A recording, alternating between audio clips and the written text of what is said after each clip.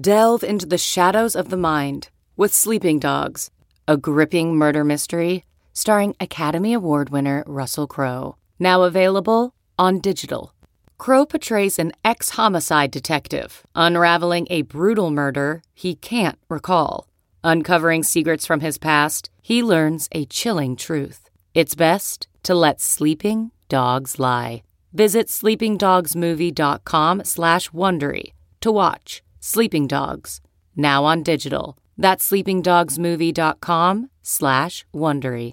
CarMax is putting peace of mind back in car shopping by putting you in the driver's seat to find a ride that's right for you. Because at CarMax, we believe you shouldn't just settle for a car. You should love your car.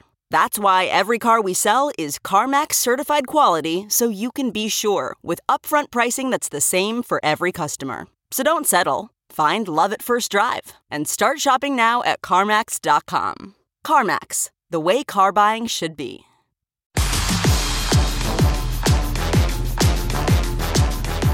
Hello, welcome back to the Yahoo Fantasy Football Forecast podcast, where it is Stat Nerd Thursday. That means I am Matt Harmon, and every week in this show, I'm joined by Dalton Del Don. We have plenty of good stats to dig into each week, but before we get into the fun, obviously, first, we got to go through the pre-show business.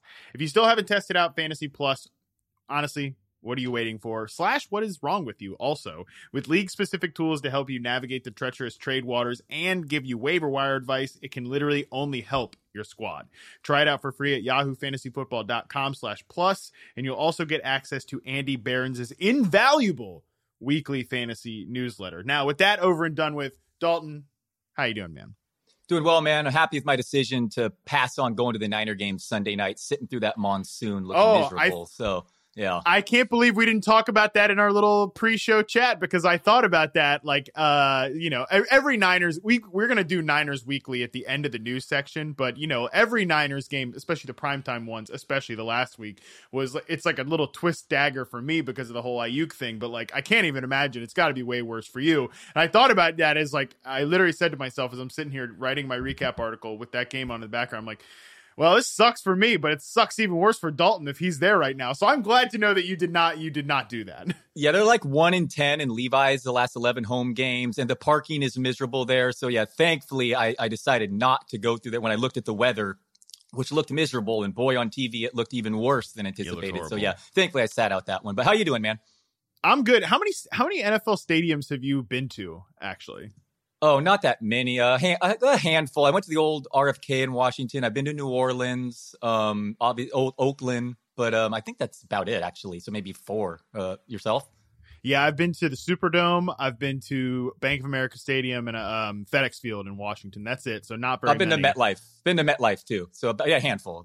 Are all of them just an actual nightmare to get in and out of? Because I feel like for the most part, everybody, especially now at SoFi, down the street from me here, they're like, I'd say down the street, like 10 minutes down the street or whatever. But point is, everybody's like, oh, it's such a nightmare, traffic, parking. But I'm like, that's probably 95% of stadiums. Especially, FedEx Field in Washington is like an actual hellscape getting in and out of there. And then the 2-hour traffic you're gonna sit into.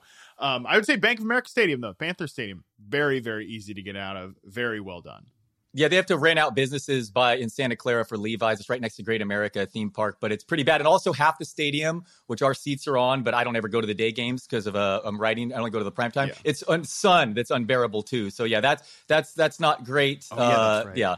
Yeah, but there's a really interesting. I was looking at using real nerd stats comparing home field advantage historically, like EPA, and even more advanced than that. And supposedly, the Niners have gone from Candlestick was historically the best home field advantage. And I'm not talking win loss. I'm talking again an in-depth view with some crazy analytics. And it makes sense. It was right by the ocean. And it was crazy wind, and it probably had horrible locker room for the visitors. Anyway, conversely, Levi's has been the stone worst. So the Niners went from the best home field to the worst for whatever. And it's corporate, different money too. It's all. Of course, but yeah, you're right. I'm sure the parking is a nightmare too. But I definitely want to go to SoFi, which is I think most stadiums cost $1 billion to build, and that one cost $5 billion. So I definitely want to check that one out in person as soon as I can.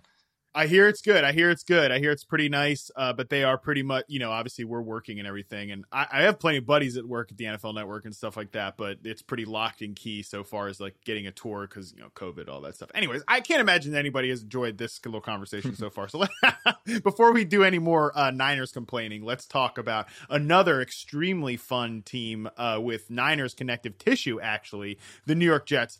Mike White, whoever that is. No, I mean, Mike White is the new starting quarterback for the Jets. They traded for Joe Flacco Dalton, which is pretty unbelievable. I actually have a lot of thoughts about this.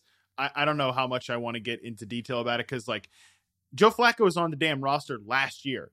You should have had, if it wasn't Joe Flacco, the Jets should have had some kind of backup plan anyways in place that wasn't just like, it was always on my radar that they had no NFL experience in their quarterback room, especially when they're grooming a young quarterback. Now they go up and give up a 5th round pick for a guy in Joe Flacco who's not really gonna, how much is Joe Flacco at this point gonna move the needle for them anyways, like from a wins-loss perspective, and also who cares about the win-loss perspective from the Jets. But anyways, he's gonna start eventually for whatever reason too. That's my other thought. Joe Flacco, why are you still doing this, bro? Like, go home. You have made $160+ million in your career. Like, just go home. Like, I know you must really love football, but you're not even really playing. I don't know. Anyways, that's on my radar too. Point is, Mike White is starting for the Jets. Do you care at all from a fantasy angle? Obviously, it's been one of the worst fantasy environments in the entire NFL. Magic Mike White. I don't know anything about him either. Mike White is the name of the guy that he wrote my favorite TV show over the summer. The White Lotus was Mike White that I know. But I went back and looked. He got 10.5 YPA in college one season. Is he that big of a downgrade from the current version of Zach Wilson? I don't know. The Bengals, it feels like a trap for me in Survivors. Big favorites here. I know they've just been rolling and look like one of the best teams in football. But I don't know. I don't know. Mike White is a complete unknown.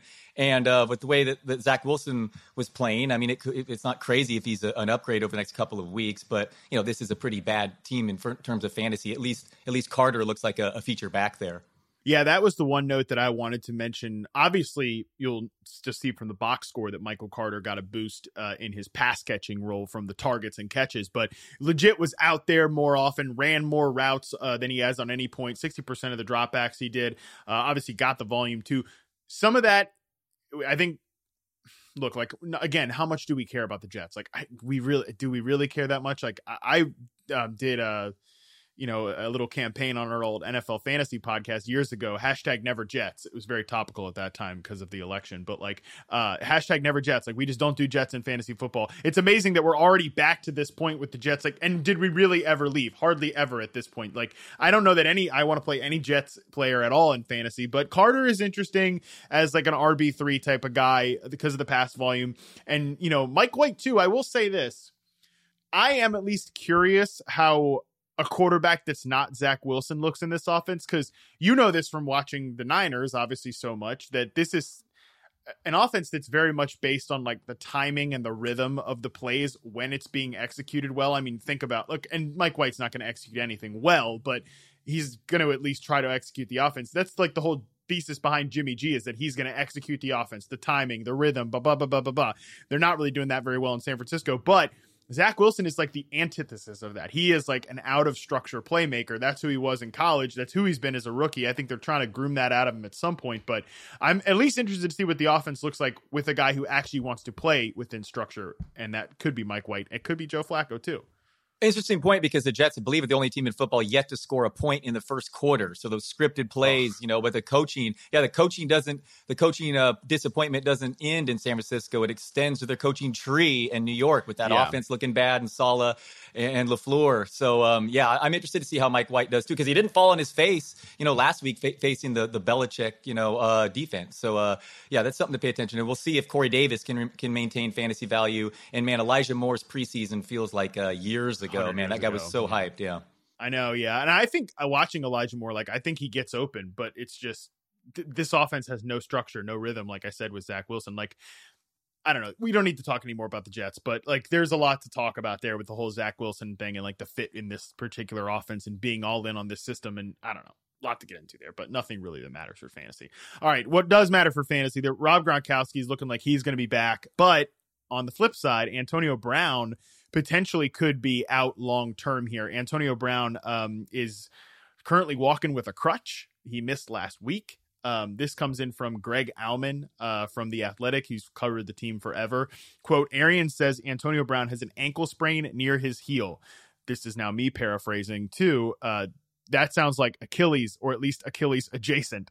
Back to Greg Auman here. And when asked if he could be back after the bye for week 10, he said they don't know, and it could be more long term. So sounds like Brown's out for this week, potentially out for week 9 as well. I mean, obviously, if you have Antonio Brown, who I think was a locked in top 20 receiver basically every single week, at the worst, you're banged there. But if you have Chris Godwin and Mike Evans, I mean, those guys I think are wide receiver ones, like set it and forget it when Antonio Brown misses time.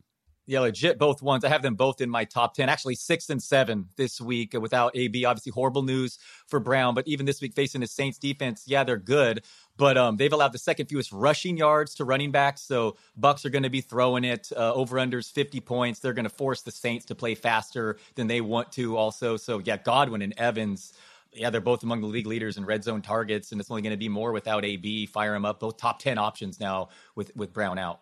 Yeah, completely agree there. Another injury return here. Jerry Jeudy is back. He's going to play against Washington.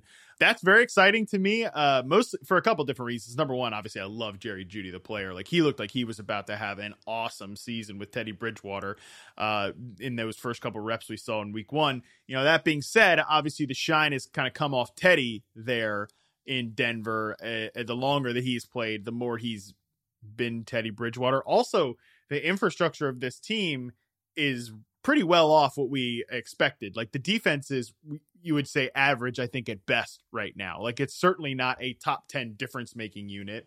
You know, the offensive line has struggled as well. Teddy is also banged up. Courtland Sutton looks great, though. I think a trio of Sutton at X, Patrick at flanker, and Jerry Jeudy in the slot, like, that looks pretty good for Denver. What are your expectations with this passing game right now with Jeudy coming back?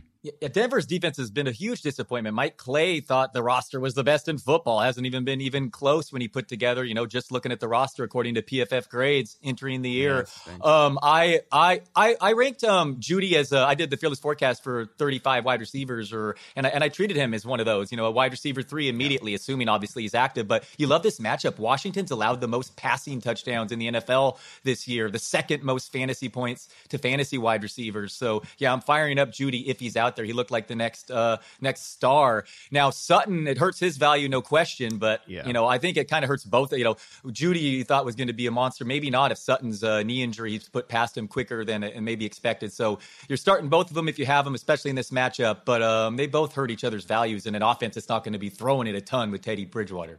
Right. Yeah, that's the big problem, is they're just not going to. It's what my problem with both of these guys all off season was, which is like, I think only one of them can hit. And now it's like, well, we know that Sutton can hit when Judy's out, but now it kind of throws a huge wrench into the equation. Yeah. And I think Tim Patrick is you know, you got to push his expectations down. He already was kind of declining anyway, so it is what it is there. Noah Fant too. I think Noah Fant is also going to be thrown a little bit, like that's a wrench into his outlook as well. But I think for Jerry Jeudy, he's going to make the offense better. He's going to be a better player than what they've had out there. So it is good news there. Couple other injury notes here. Dawson Knox is out for a few weeks. Does this make you interested in Tommy Sweeney at all? Or is this just more volume to the wide receivers?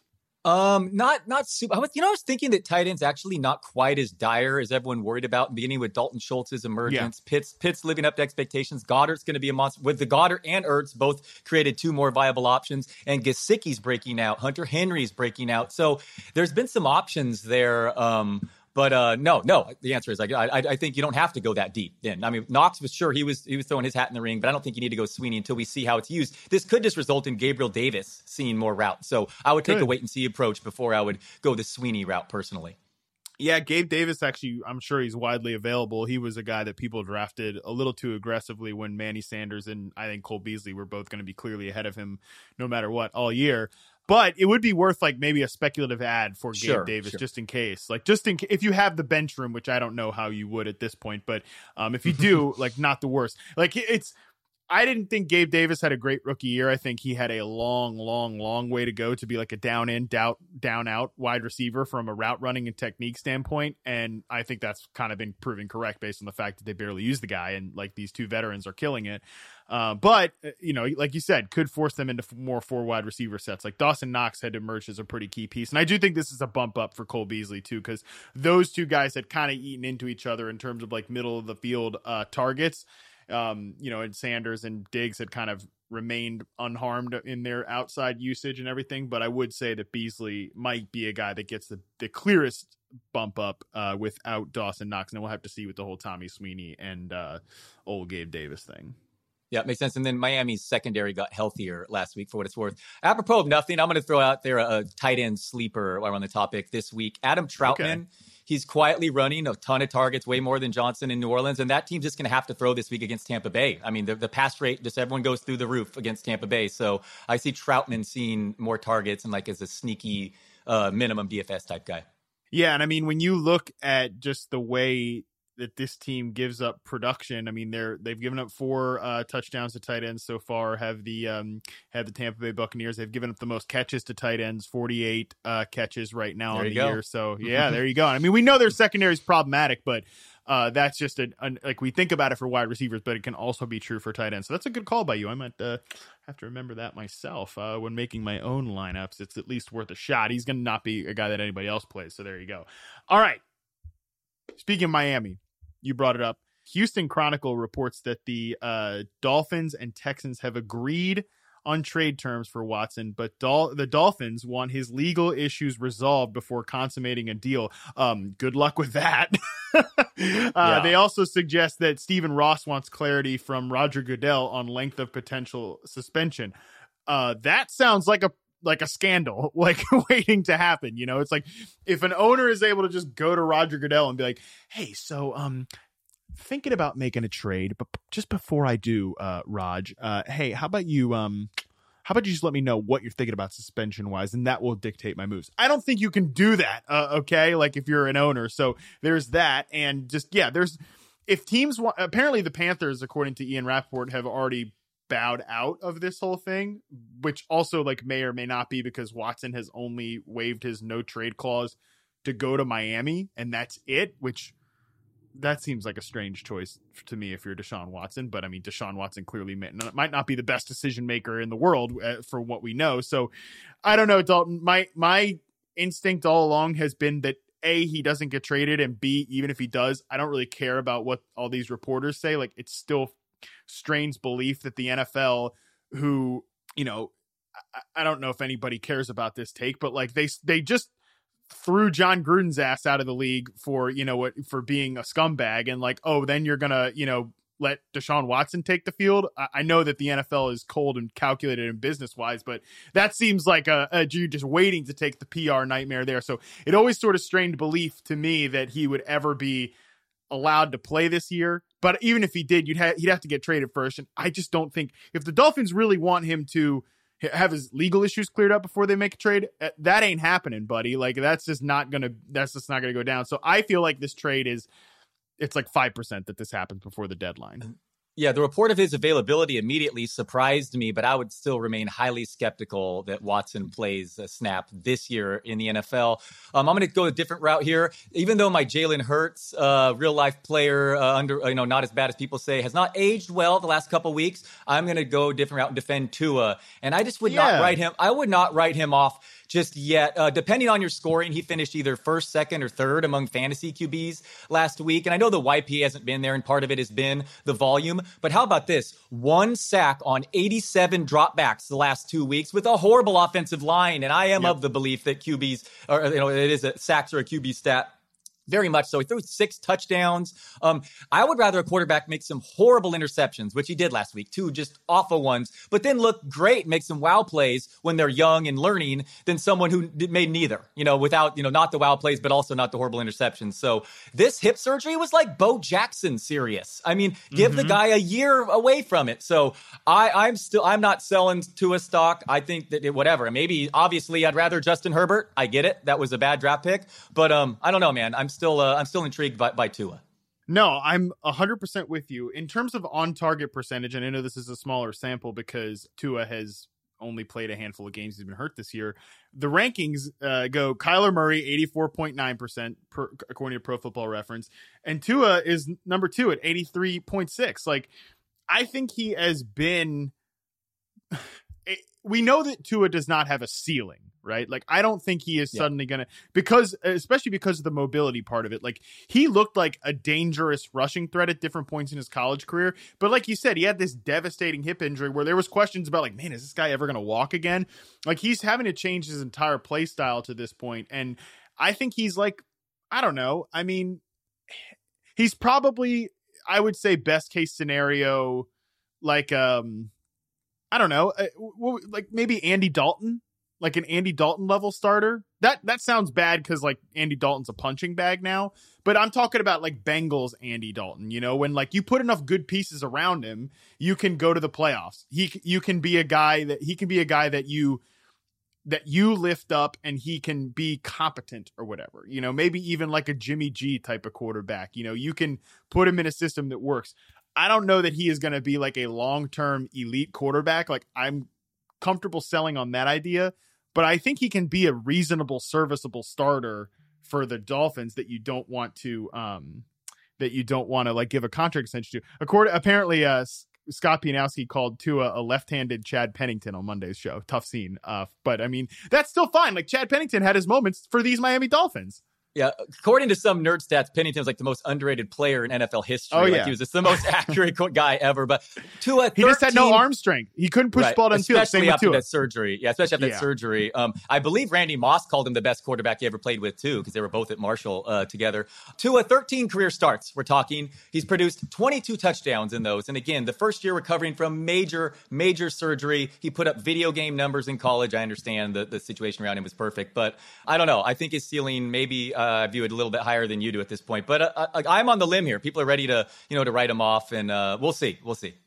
I would say he's not the worst of their problems. You know what I mean? Like, I don't even know that he is a problem at this point. Like, I think he's a guy. What I mean by the Andy Dalton, and I think the Chad Pennington comparison too, is that he is a guy you can win with, but not win because. Fair, and it's like, fair. Hey, Dolphins. You could use a guy that you could win with, but you can't win doing anything else. Like, this is not a good situation around him. So I don't know. It's a tough situation there, but I think Tua is starting for them the rest of this year. And then, he could be elsewhere if they really want to do this Deshaun Watson thing, but I think they've got bigger problems than Tua. And I think we agree on that. Last piece of news here, because I know you've got thoughts on this, and we have to do our Niners Weekly segment. If what we did earlier didn't already count. Javon Kinlaw may need season-ending knee surgery. Yeah, Dalton, the floor is yours. Yeah, I'll make this quick. In the 2020 draft, the 49ers needed a wide receiver very, very badly, and CeeDee Lamb fell to them. I can't believe he did. Even Jerry Jeudy fell to them, and even Justin Jefferson. That's more in hindsight. Jeudy and Lamb were like stars in the making, sure things, and they certainly look like it. Now, instead, they traded DeForest Buckner, who recently said that, I wanted to meet in the middle, the contract I went and I met with Shanahan, and then decided to draft Javon Kinlaw over the Jeudy and CeeDee Lamb. And I don't like hindsight stuff, especially drafts, man. Drafts are hard. I mean, Bill Belichick gets it wrong all the time. But there was red flags all over Kinlaw's knee at the time. I read it. Yep. I read it beforehand. If I can read it, I'm assuming Shanahan saw the report, but gigantic red flags saying this is going to be a career-long problem. Okay, so we're his second year in the league, and Javon Kinlaw is now out for the season with this chronic knee issue that's not going to get better after this surgery. And, his plan was at least we got a receiver later in that draft, Brandon Ayuk, right? At least he's encouraging him and really helping him. Yeah. So anyway, instead of CeeDee Lamb, we have broken Kinlaw and broken Brandon Ayuk. But I'm not bitter or anything. But okay, that was it. That was it. I mean, also, by the way, you said that you had a take on this Kinlaw thing, and you've said that. I've heard you say that at least like 30 times this year. And I mean, like, you've been saying this is going to happen. Like, you've been saying that this was a bad move, like this whole Javon Kinlaw situation. And I'm with you, man. Like, the funny thing about the Brandon Ayuk thing is that, and there's a lot of unfunny things about it, and most of them involve, like, it's killing me inside personally. But that was an aggressive pick by Kyle Shanahan. Not everybody agreed that Brandon Ayuk was like a first round pick. I know Daniel Jeremiah really liked him, and I really respect DJ's opinion, everything like that. But I mean, there were a lot of folks that said Brandon Ayuk was not a first round like caliber receiver, and then he goes out and has this freaking awesome rookie year, and it's like you look good, Shanahan, and now I mean it's a nightmare. N'Keal Harry was playing over him at ASU, but no, Ayuk was really good. I don't understand with the Shanahan issue. It's so weird, the doghouse thing. And sorry if I repeated myself, but it worked perfectly here because Buckner just went into Santa Clara, that they faced the Colts defense right there. Yeah. He's talking about it in the media too. So it's just fitting that Kinlaw goes on the IR 3 days later.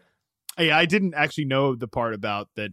Buckner said he was like willing to meet them in the middle. It's a bad person. Like they make a lot of bad personnel decisions there, man. They make a lot of, and a lot of times people can point to when the coach has this much control over personnel, like, because we all know John Lynch is doing whatever Kyle Shanahan wants. It's like you end up in a lot of bad positions. Look at the Raiders with John Gruden. Even honestly, like you could start to point fingers at the Chiefs with Andy Reid, like having that much control over personnel. They've made a lot of like, well, let's just fix this offense move. Like, let's just get Clyde Edwards-Helaire. Let's get Mecole Hardman, like things you don't really need. And then, let's go trade for a first round tackle. Like, let's go trade for Orlando Brown. He doesn't fit the system. All these picks on offense haven't worked. I don't know. It's a thought. Guess where Buckner's Colts run defense ranks in DVOA this year? It's like first, right? It's number one. Yeah. Kind of a value. Yeah. Meanwhile, the Lions are. I mean, the Lions. That's a Freudian slip there. Meanwhile, the 49ers are giving up like explosive runs at one of the highest rates in the league, including to Jonathan Taylor on the Colts. I mean, oh my god, what a nightmare!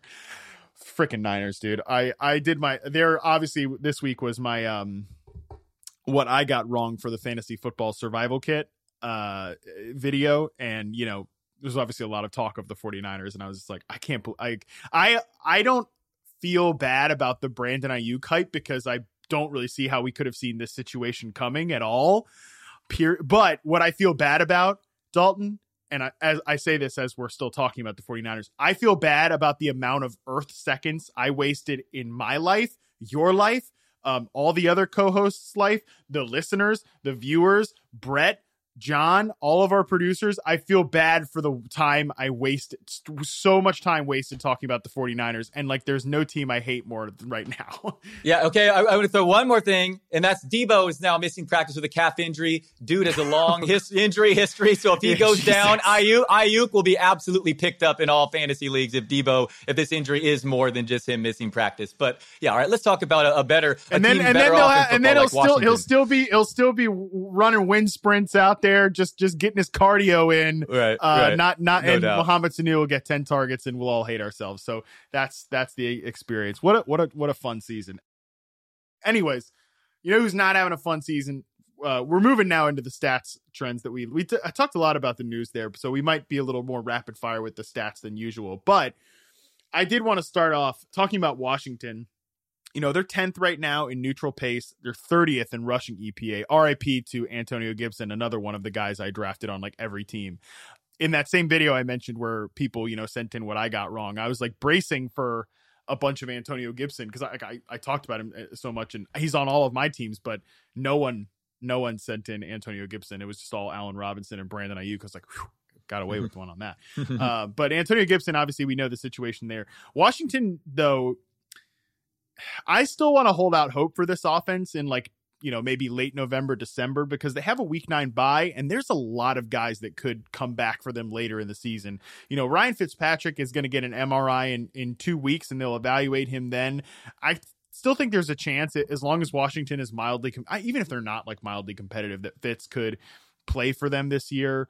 There's also a chance that Logan Thomas comes back. Curtis Samuel, we know, has been dealing with injuries all year. De'Ami Brown is now hurt as well. I mean, it is a skeleton crew there, but do you have any optimism for this Washington offense, or is it just all Terry McLaurin and log out? Yeah, it is mostly that, but they moved the ball actually last week. Taylor Heineke finished as like the 5th leading rusher last week among all runners. It is we're struggled in the red zone, but my main takeaway is our guy Scary Terry. I believe he's among the league leaders in end zone targets even this year. Yeah. So loving it, man, loving him. I wish he'd be a first round fantasy guy if he had a legit quarterback in one of these years. But love seeing him get the targets. But yeah, there's not a Gibson thing's frustrating. He has not seen the targets as hoped. Yeah, McLaurin is like top 5 in weighted opportunity. He's top 5 in targets, air yards. He's actually like, there's a huge gap between, I think I might have said this on the podcast last week, between his like contested targets and everybody else. And, obviously the end zone work is part of it. But I mean, Heineke just flings that thing up there, tries to write those checks that his arm just can't cash. But man, you're right, dude. If he ever got, it's the Stephon Diggs thing. Like if he, when Diggs and Terry McLaurin, I think are like so similar, just the same player. And, frickin' Stephon Diggs went from Kirk Cousins, which is fine. Like if Kirk Cousins was still with Washington, we'd be all the way gassed up about Terry McLaurin. But like you saw that jump there. Imagine the jump from frickin' Taylor Heineke. You could actually cash in on the elite top 5 usage that Terry McLaurin gets, but that exists in another world. And even if Fitzpatrick gets back, that's like the upgrade to the maybe middle that we were ever hoping for. But I don't know. I still have some hope on this Washington offense, and I at least wanted to flag that for folks out there that, Logan Thomas sounds like he's going to come back, and we'll see as they get healthier that they might be a team to at least watch for in the second half of the year. One guy I want to pick your brain on is Kyle Pitts. Kyle Pitts is averaging 127 air yards per game the last 3 weeks. No other tight end is over 100. I mean, to show you the vertical usage that Pitts has been getting, that is the perfect example. Dalton, you might tell me you've already made this move, and I've already made this move, but what should be stopping people from placing Kyle Pitts as the tight end 2 rest of season? Nothing. He's looked so good. The one-handed catch, he lines up outside more than any other, I believe in the slot more than any tight end also this year. I said in my column Sunday night that he'll be number 1 fantasy tight end on a lot of people's boards next year. I was starting to say unanimously, but maybe not unanimously, but I'm certain it'll be people like, who are extra aggressive like myself over a 33-year-old Kelsey. I mean, maybe Kelsey goes crazy the second half this year, but man, with what Pitts is doing is special his rookie year. And with Waller going down, no, he's the number 2 fantasy tight end for me moving forward this year. And then next year, I could see him atop most draft boards entering the year. Yeah, it looks like a special talent. I mean, it's frustrating that he wasn't unleashed the first couple weeks of the year, but it's finally happening. And he just looks like the real deal. I know this is like Dalton level aggressive, but honestly, like I think give it 2 more weeks, he could be tight end 1 over Kelsey rest of season. Like, I think Kelsey he's banged up too. Kelsey's playing banged up or something. Yeah. He's hurt. I don't think he looks as good as usual. I think that's part of the problem for Kansas City right now is that like both of their superstars are, I just complained about this at the top. Like they drafted all these other guys, like these cute little pieces, and then they haven't worked out, and it's still just all Hill and Kelsey. And like now Hill and Kelsey are banged up. And I think especially Kelsey has been hurt. He's still the tight end 1 in fantasy, but like, with the way Kyle Pitts is like, literally the Dolphins were so fed up with him crushing their linebackers and safeties.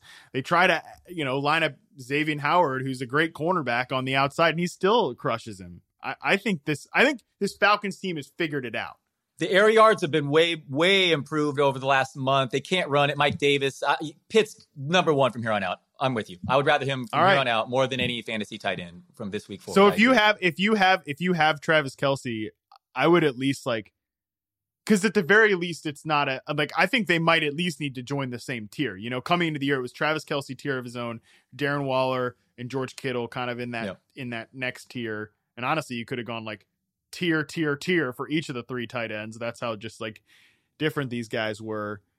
I at least think it's a conversation about having those guys in the same tier. And like, maybe you just downgrade, like you go, if you have Travis Kelce, like try to cash in on name value, like make a trade with the Kyle Pitts manager and like get Kyle Pitts plus like another little piece or something. Totally. I bet you could do it just on name value. And the fact that Kelce has still been very good. But, if you have Kelce, you're fine. Don't complain too much. We all would love to have Travis Kelce on our fantasy team. All right. Another player, I actually think T. Higgins is an interesting guy to talk about as a potential buy low. Over the last 3 weeks, 9.3 targets per game, 94 air yards per game. Look, Dalton, Ja'Marr Chase, if it was possible, if it was already like possible to not be, we have a breaking trade news. I'll spoil it after this T. Higgins discussion. Spoiler alert, it's Mark Ingram to the Saints. Very exciting. Anyways, if it was possible to be any more excited about Ja'Marr Chase, which I didn't think it was possible, I went back and started charting this guy. Oh my God, dude, he's good at everything. He's like he might be like a top 12, top 10 receiver right now. I mean, and Justin Jefferson was that way last year. Like, you go back and watch his film, like beyond just what he's putting up statistically, and it was like, oh, Justin Jefferson is already one of the 10 best receivers in football last year. It's like now Jamar Chase is doing that exact same thing, and he might be even more impressive just because he's so good at everything, and he's such a good downfield receiver.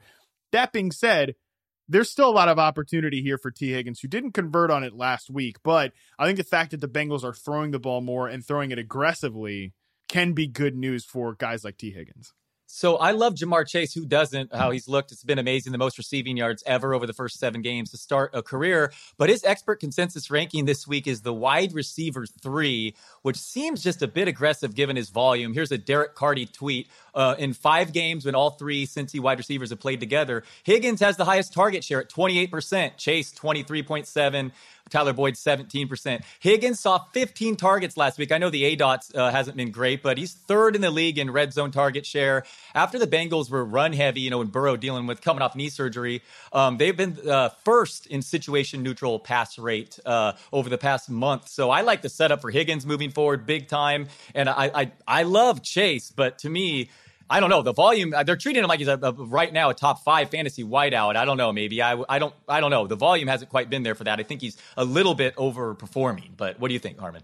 Well, he's definitely overperforming compared to his volume. There's no doubt about that. But it's like, as long as the Bengals keep throwing it more, I don't think we can really care about. Like, I wouldn't call him like a regression candidate or something like that. I mean, okay. Yeah, from a math perspective, he is technically a regression candidate just because he's not going to continue to score points and touchdowns and vertical shots at the clip that he's doing. But I mean, I have him wide receiver 15 in my rest of season rankings. Like, he's not he's still like a high end 2, low end 1. I mean, he won't produce like this every single, like, but he's great. I mean, he is great. Like, he is legitimately as good as the production says, like, because he is already great at everything. He's great in traffic. He's great at running routes. He's great at getting off the line of scrimmage. He's great after the catch. Like, everything you want in a wide receiver, that is Jamar Chase, man. So, but I do think T. Higgins is like that volume. I think coming into the NFL, T. Higgins was more impressive last year in like a vertical sense than I thought he would be. But I still think he's more like a long time, number 2 possession receiver. And he just needs volume. And getting all those targets last week, like, I just don't think he played a good game against the Ravens, which is fine because the Ravens are a great defense. And like, if you're a great player like Jamar Chase, you can still beat a great defense.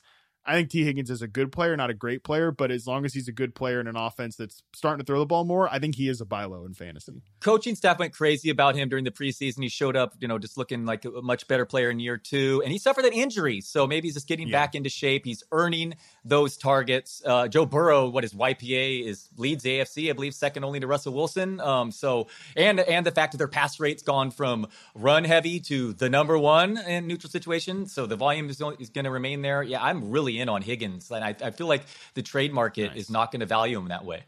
Yeah, I think he is a guy that won't be, because he wasn't a huge name coming into this year. All the shine is on Chase. I think he's a guy that you could get for like a nice little bargain. Like, if you're the Travis Kelce man, this is just like giving an example. If you're the Travis Kelce manager, Kyle Pitts and T. Higgins together, I think would be like a really nice get for you.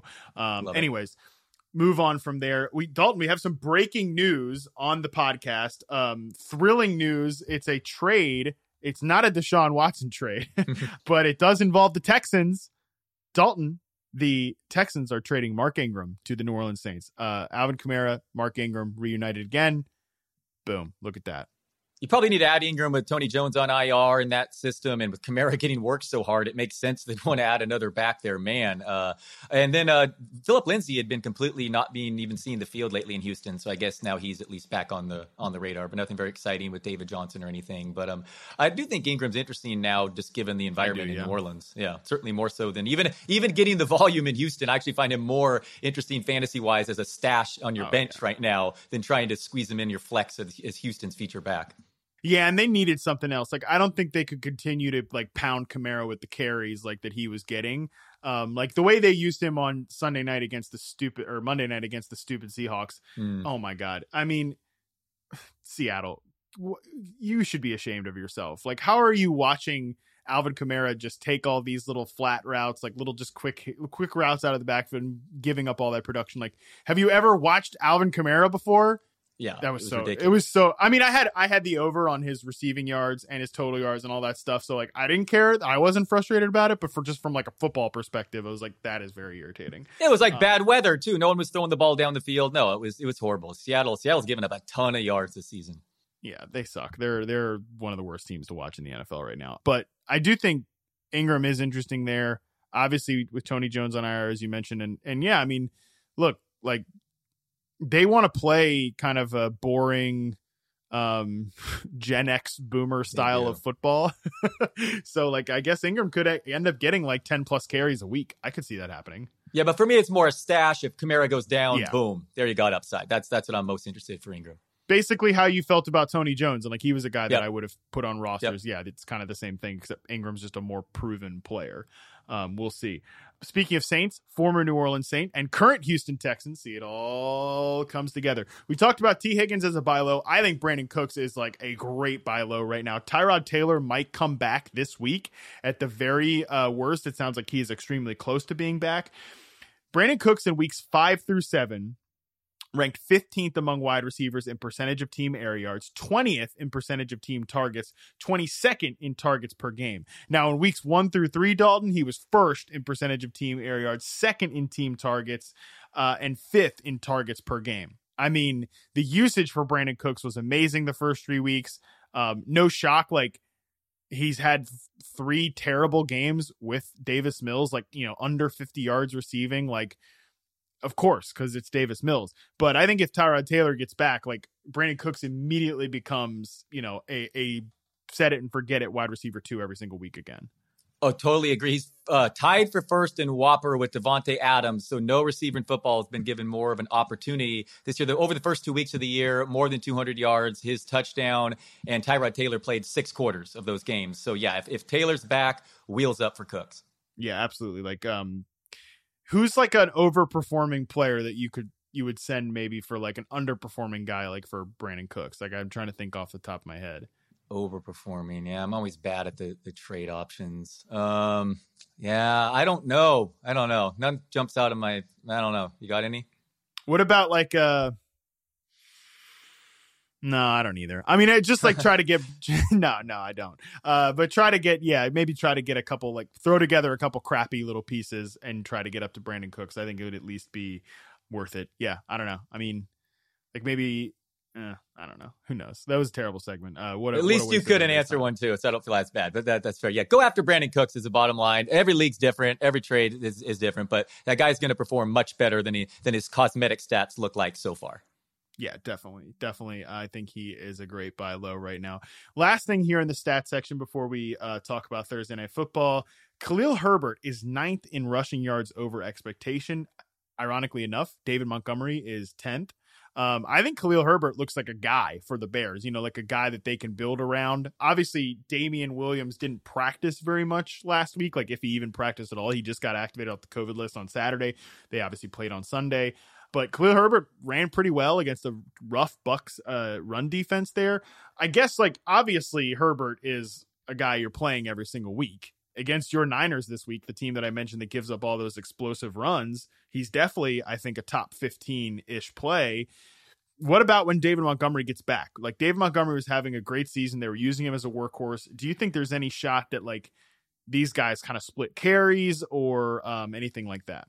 So Dearness Johnson also jumped off the tape watching him, but so is Herbert, man. You mentioned it. Against the Bucs last week, running for 100 yards, that team has allowed an NFL low 51.3 rushing yards per game to running backs this year, and that counts the 100 yards they just gave up. So having said that, I do think this is Montgomery's backfield once he returns from injury, but Herbert may take more of the pie than, say, Damian Williams would have. But I think it's going to go back to Montgomery, but Herbert is beyond being on the radar. And in the meantime, you said it, sure, top 15 option, has put Damian Williams aside, and he looks like, the team's clear feature back. Obviously, there's issues on the offensive line and quarterback there in Chicago, but that was really eye-opening what he did in Tampa Bay last week. No one does that against that run defense. Yeah, exactly. I mean, you're definitely playing him, and it will just be interesting to see the split between these guys. And, I think Khalil Herbert is a guy that is going to be Like, he's a guy for the Bears. He'll be like their Yeah. RB2, the rest of the way. So, or the rest of like until his little rookie contract or David Montgomery's rookie contract ends. We'll see. All right, let's talk about Thursday Night Football. It's the Packers versus COVID this week because, it's like 2020 all over again, man. We've got like a whole position group that is just in trouble here. Davante Adams and Allen Lazard. Well, Davante Adams, is he officially out? I mean, he didn't make the trip. Yeah. Yep. Okay, so he didn't make the trip. I didn't see that before we started recording. He didn't make the trip. We know Allen Lazard, because he's not vaccinated, was not going to get cleared in time to play in this game. Talk about wasting precious earth seconds talking about the 49ers. What a lot of wasted hot air we all had when it's like, Allen Lazard available in 96% of Yahoo leagues. You got to pick him up. Boom, he's gone. So MVS. Oh, yeah, I recorded a Fearless forecast too. I thought I was being sneaky. I'm like, ooh, Lazard. Yeah, I moved him up. Definitely recorded. Yeah. Wasted time in my life for sure. Yeah, hey, we're all just wasting time here that we're never going to get back if you really want to think about it. So anyways, more positive notes here. MVS, like, he might come back. He's currently on IR. We'll see for him. Other than that, man, it's like it's the Randall Cobb show. The Equanimeous St. Brown, Malik Taylor got activated off the COVID list. He had a pretty decent preseason. Is it just Randall Cobb and Bob Tonyan here, or anything else you're interested in? Yeah, it's tough to trust MVS, my guy, coming off a hamstring injury without practice in a short week. Feels like that's kind of being forced there.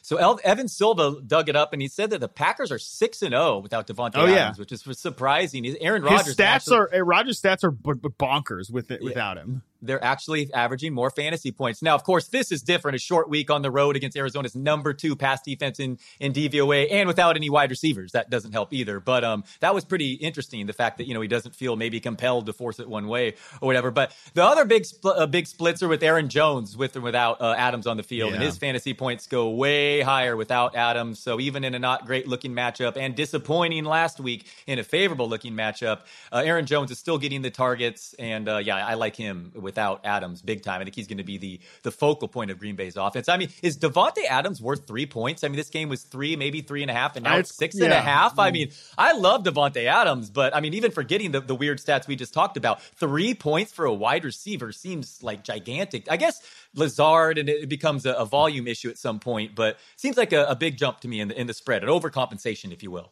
I think it jumped. Didn't it just jump when Adams got ruled out? Not even the whole Lazard thing. So I mean, that was pretty interesting to me. I mean, Davante Adams is the best receiver in football. So, I mean, I guess you got to give him some respect, but it's still Aaron Rodgers who can find those matchups. And, I do think, honestly, not joking, like, this is where the Randall Cobb thing does come into play. Like, they have instant chemistry. Like, this is a lot better than, some goofball, coming up and having a play for the Packers, like this Malik Taylor guy or whatever. It's like, oh, this is a guy in Randall Cobb that Aaron Rodgers knows, trusts, yada, yada.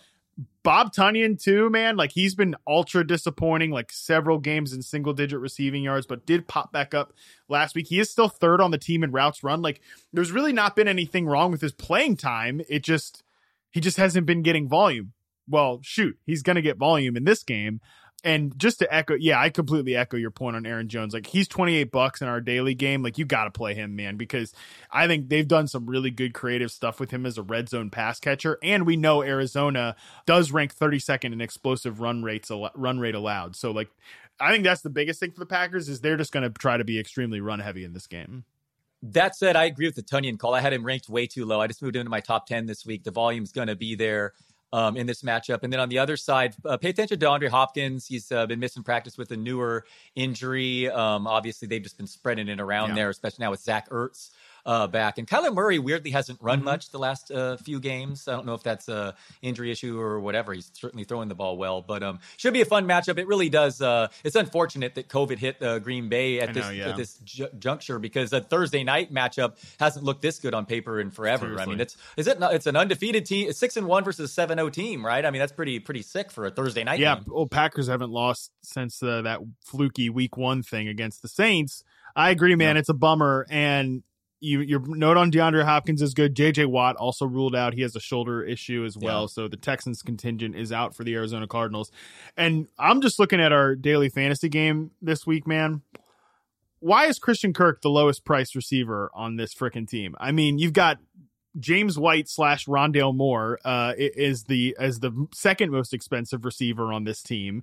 The guy's got the shortest ADOT by a mile among wide receivers, hence the James White dig that I just sent there at him. Like, you can't play Rondale Moore when all these other guys are healthy, man. Like, he's just never going to get enough volume to hit home on that ADOT. And Christian Kirk has been good. Like, Christian Kirk has been productive for this team. You know, he's scored touchdowns in back-to-back games. Like, I think he's a good player this year. You know, he has in 4 of 6 games this year, he has 60 plus yards and or a touchdown. So like, I think Christian Kirk at $14, it's only $1 fewer than AJ Green, who I also think AJ Green is in play if Jair Alexander is still out again. So like, yeah, I don't know. I just wanted to say that about Christian Kirk because I thought that was interesting.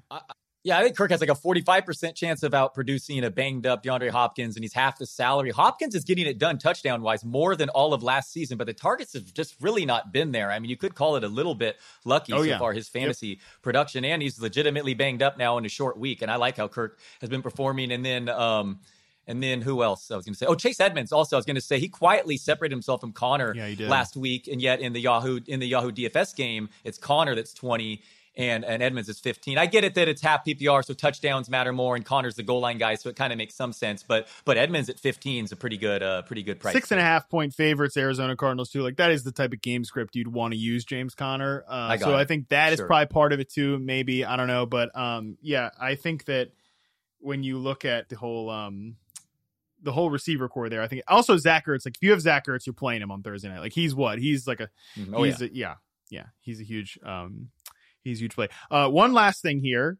before we leave the show, and it's because it's a topic several topics we talked about earlier.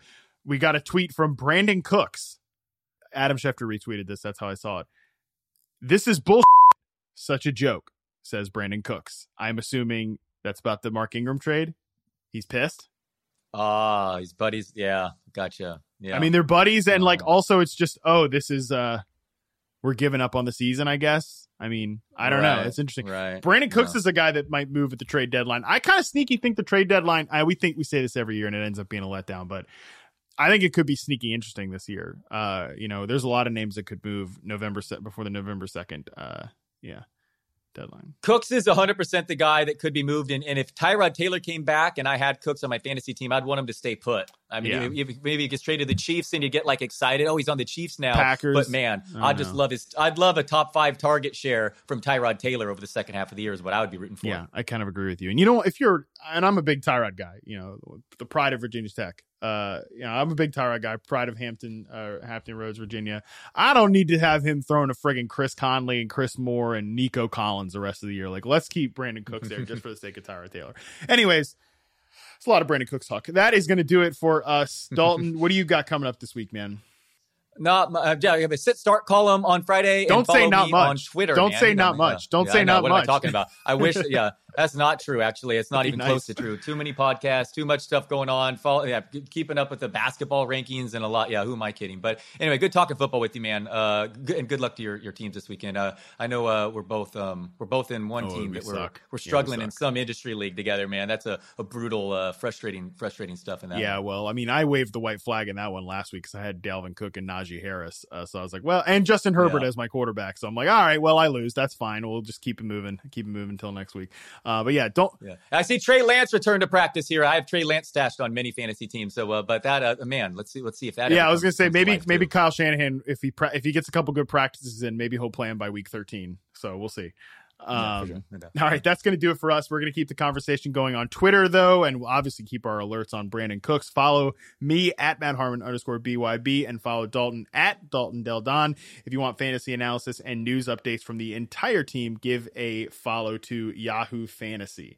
Podcast plug, you people out there. You need more content just drilled into your brain.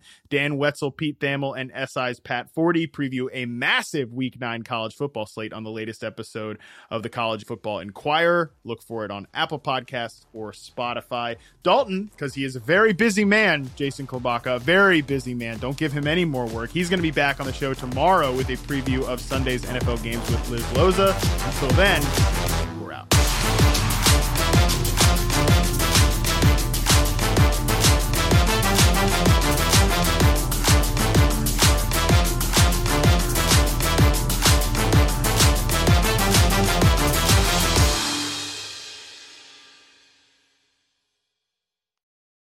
Look around. You can find cars like these on AutoTrader, like that car riding your tail. Or if you're tailgating right now, all those cars doubling as kitchens and living rooms are on AutoTrader too. Are you working out and listening to this ad at the same time?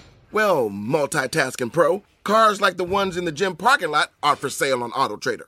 New cars, used cars, electric cars, maybe even flying cars. Okay, no flying cars, but as soon as they get invented, they'll be on AutoTrader. Just you wait. AutoTrader.